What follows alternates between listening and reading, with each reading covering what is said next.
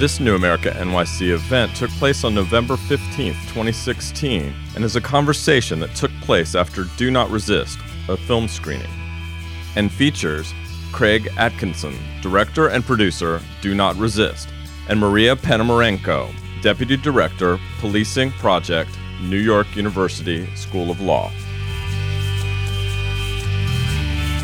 Hi, everyone. So I'm Maria Ponomarenko. I'm the Deputy Director at the Policing Project, and very excited to have Craig Atkinson with us, and thanks to all of you for being here as well. So just to dive in, I mean, you started recording this before Ferguson, I gather. So what motivated you to sort of look into these issues? Sure. So my initial interest in this project stemmed from watching the aftermath of the Boston Marathon bombing. And that was the first time that I had seen the level of equipment, the armament that police had. I was comparing it to my father's era of police work. My father was a police officer for 29 years outside of Detroit, and he was actually a SWAT officer for 13 of those years. So I kind of grew up with the war on drugs era of policing kind of playing out in the background of day-to-day life. And I had never seen the level of armament that the police had been given post 9/11. I didn't really realize that that's what I was seeing at the time when I was watching the aftermath of the Boston Marathon bombing.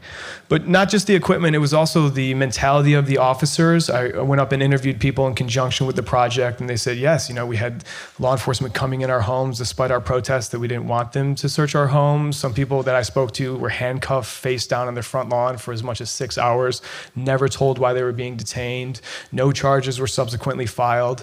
And I also found out that the surrounding police departments basically just self-deployed. There was no central command to organize that deployment. And I found out that the surrounding police departments had shot their own people 12 times during that engagement. They actually shot their own police officers 12 times. So I heard that, and seeing the level of equipment, I thought there at least was a training issue at hand. But I was very curious to know kind of what had happened, what had changed from what I remember my father's era of SWAT to compared to what I was seeing in the days after the aftermath shooting.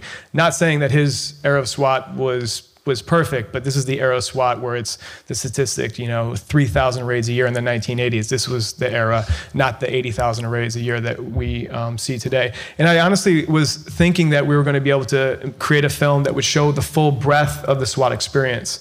I point people to the Pulse nightclub shooting, where they punctured a hole in the side of the nightclub with an armored vehicle and were able to rescue hostages with that armored vehicle. I mean, that is a fantastic use of SWAT, and something that I thought we were going to be able to demonstrate just to strengthen the arguments on both sides. The thing is, we would go out in these training exercises with the police departments, and they said they're preparing for ISIS or Al-Qaeda or something like that. So I'd say, okay, let's see what it looks like. And we go out. Every raid that I did was for drugs, and we never found anything. We did half a dozen search warrants during the course of making this film. We filmed in 18 states, 19 states, 18 different departments, did about 20 ride-alongs, about 6 drug search warrants, never found anything. And so I was kind of met with the realization that, we kept trying to get access to show the full range of that experience, but we kept being left with what we were getting, which was these search warrants. So I decided, well, let's show exactly, what's actually happening, because yes, you need this equipment for the rare instance, but those are so statistically rare. And what we portray in the film is really the day-to-day reality of SWAT work. SWAT has become a routine part of police work. I mean, every single felony search warrant in St. Louis County is conducted by the SWAT team. Well, you can imagine the number of felony search warrants that probably don't require a SWAT team. I mean, they've done them for code enforcement in St. Louis County. We've seen around the country them doing search warrants for unpaid student loans. Gibson Guitars got raided for using illegal rare wood in their guitars. So we've just seen this this mission creep with SWAT work. It's just interesting to note, how did they apprehend Whitey Bulger, most violent criminal in all of Boston for decades? Well, they found out he had a storage unit, and they said, hey, someone broke into your storage unit, and he went to go investigate the storage unit, and they surrounded him and arrested him. So, just a little bit of creativity prevented from the full deployment of the SWAT team. But, it was just disheartening to see when we're being told that it was going to be a drug kingpin, and this, I was expecting Pablo Escobar with kilos of whatever 20 minutes later, they're smashing out the windows. I don't know if you see, I almost dropped the camera. I was so surprised that this is what their approach was doing. And I was just devastated to see the fact that they were bringing out a family with small children in the house. And then they tell us, well, SWAT warrants are 50-50. We find stuff half the time. And you just think about, the long-term psychological effect of having an occupying force coming into your home.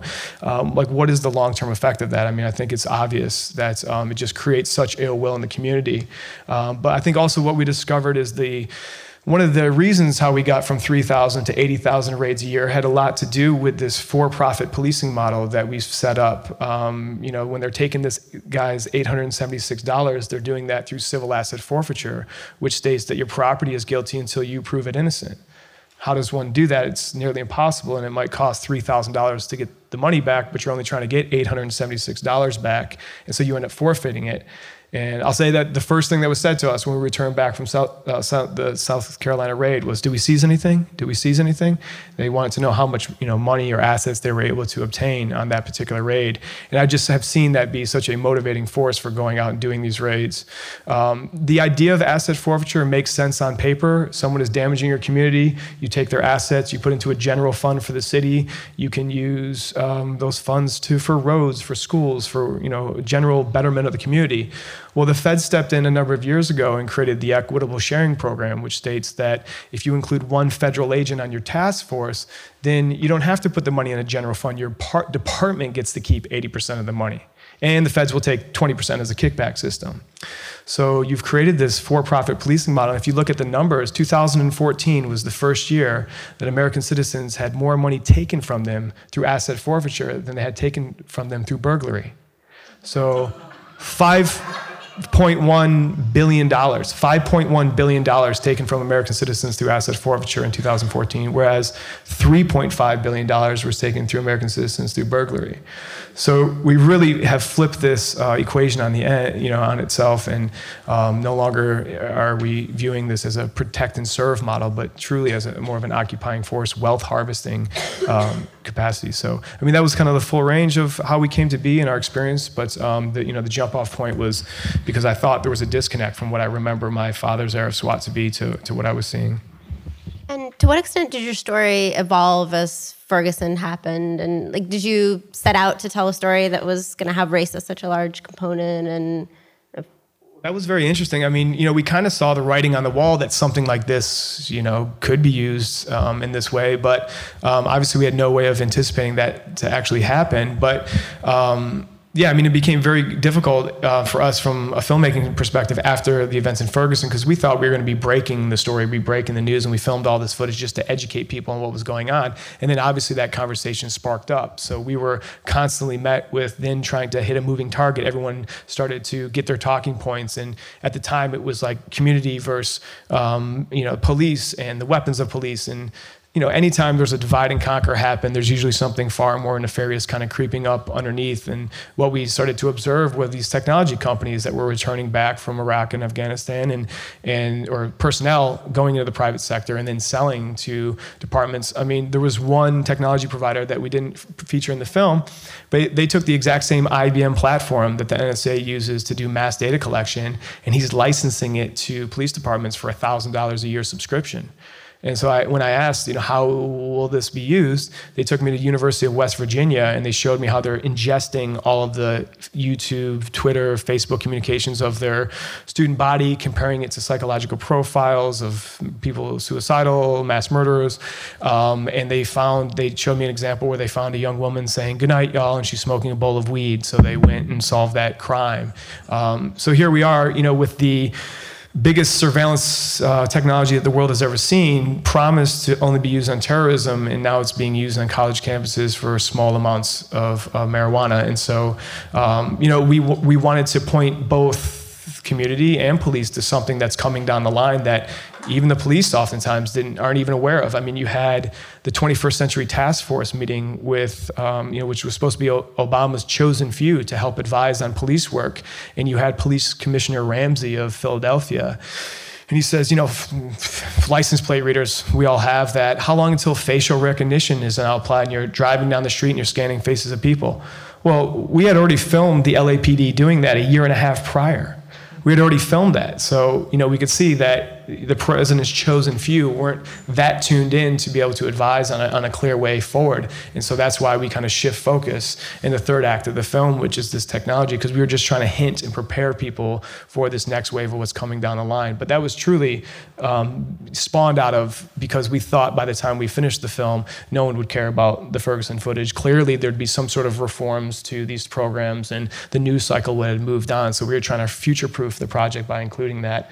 But that was all part of because Ferguson sparked off. I mean, what's striking about the technology and military equipment link is the lack of public deliberation that you get about both of these. I mean, you have these departments who acquire technology. I don't know how many of you follow the news, but after Ferguson, a lot of city councils started to investigate whether their local departments had this technology. And you have Davis, California, discovering that they've had an MRAP that nobody on the city council knew existed. You have San Diego school district had grenade launchers that were being used with tear gas. I think LAPD schools also, and so you have starting to get inklings of democratic process, but it all happens long after this technology and equipment is acquired. And yeah, that was the other thing. I mean, any reforms to the program, we knew that technology is not coming back. So Obama came out and said, okay, no more track tanks.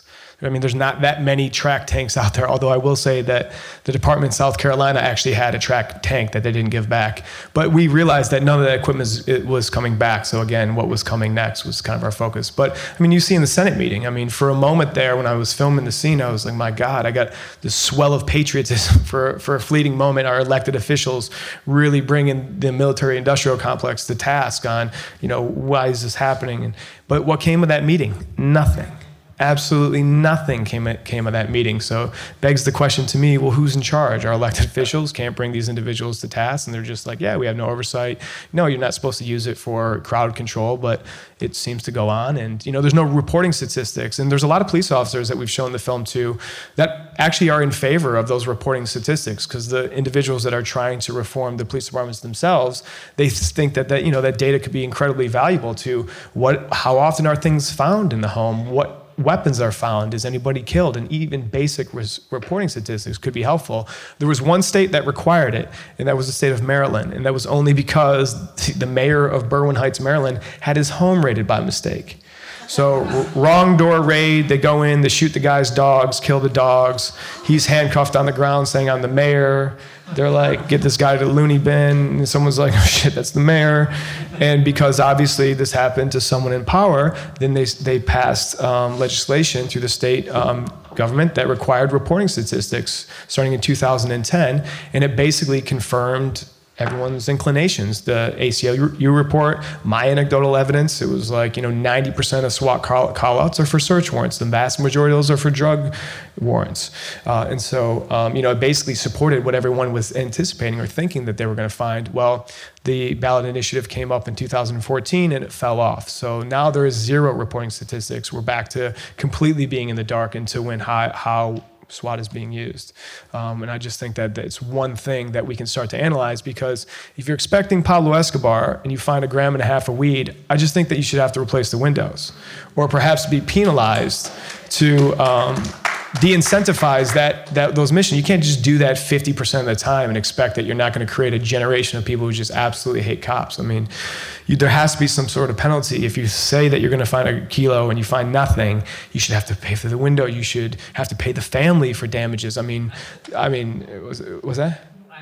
And the assets, sure. Yes, absolutely. At the very least, and so I think that reporting statistics could help, start to identify, problems. So.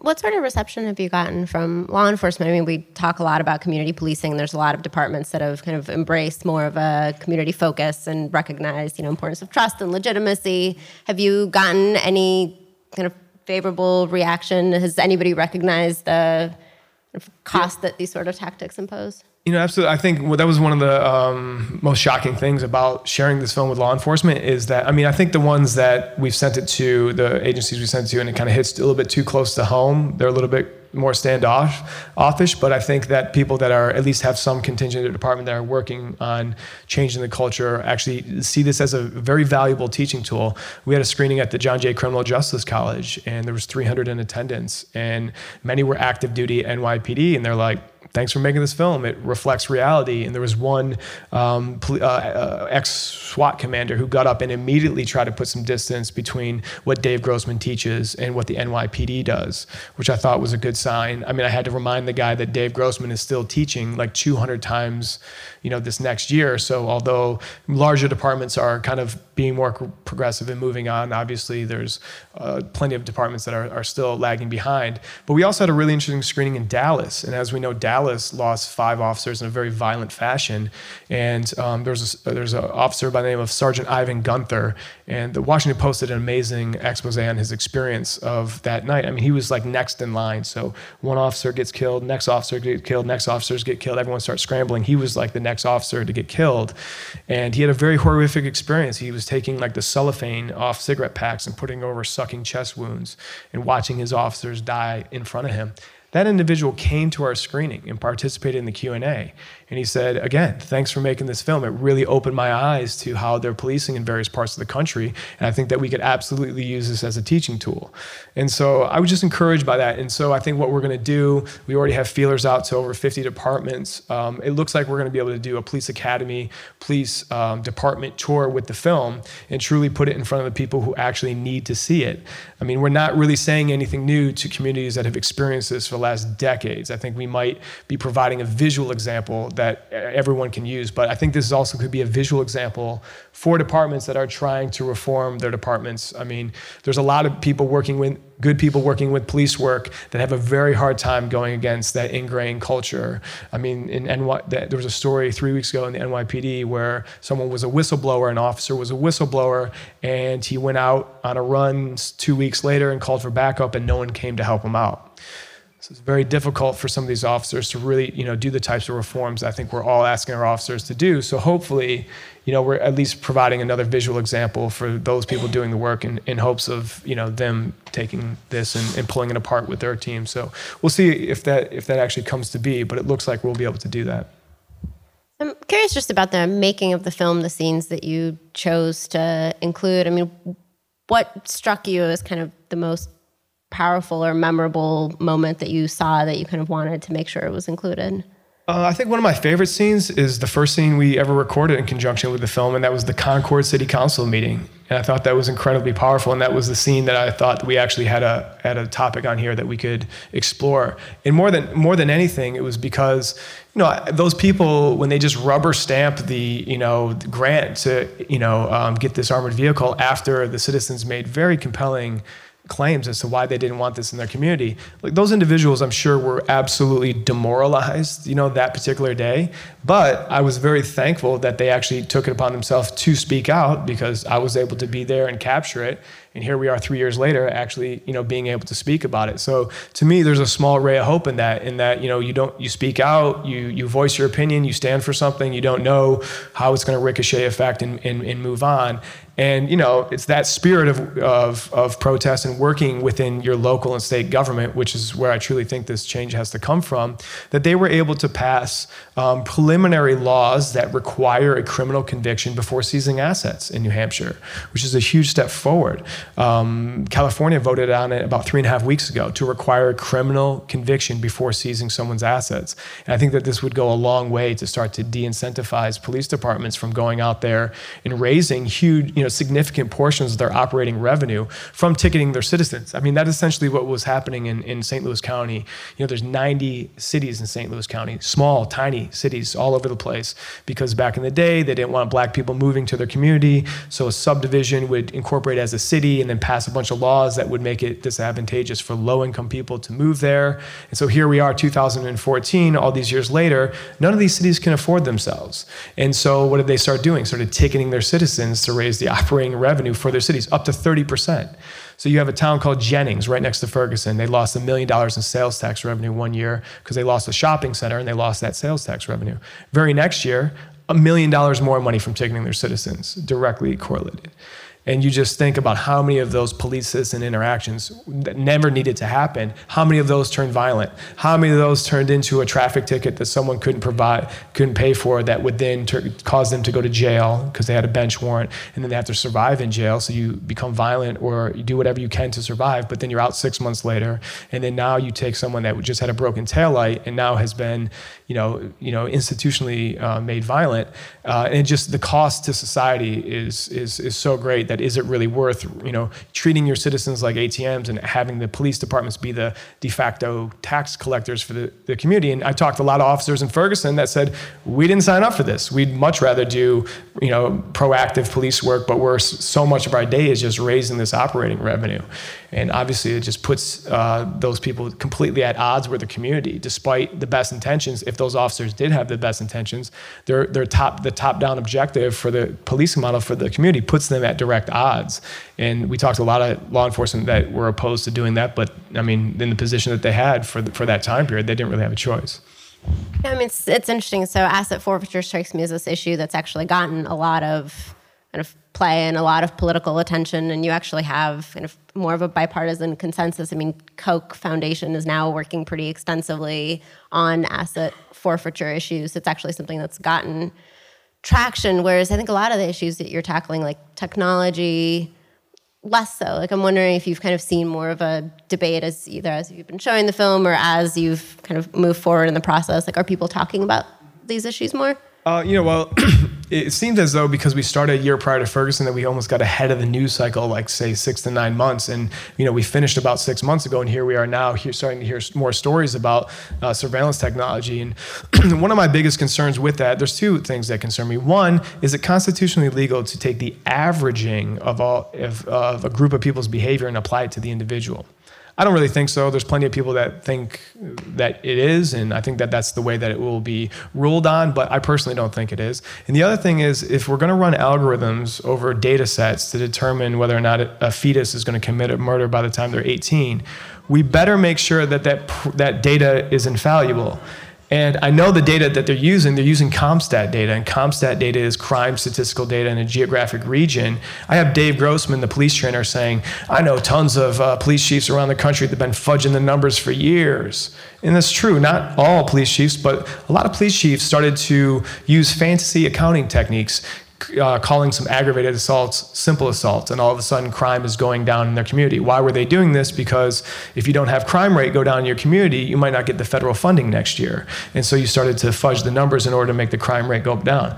Well, here we are all these years later, and that's the data that they're using to run the algorithms over to determine the killer fetus, and whether or not people are going to be, what level of supervision they get post incarceration.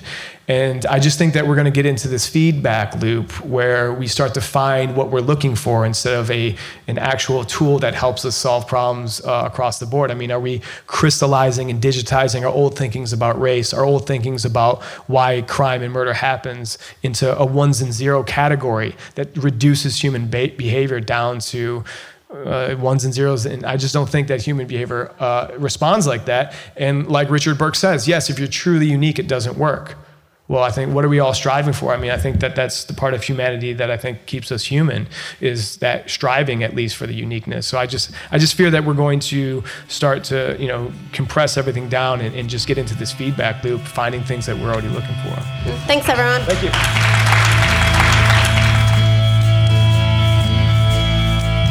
Thank you for listening to this New America NYC podcast. This recording carries a Creative Commons 4.0 international license.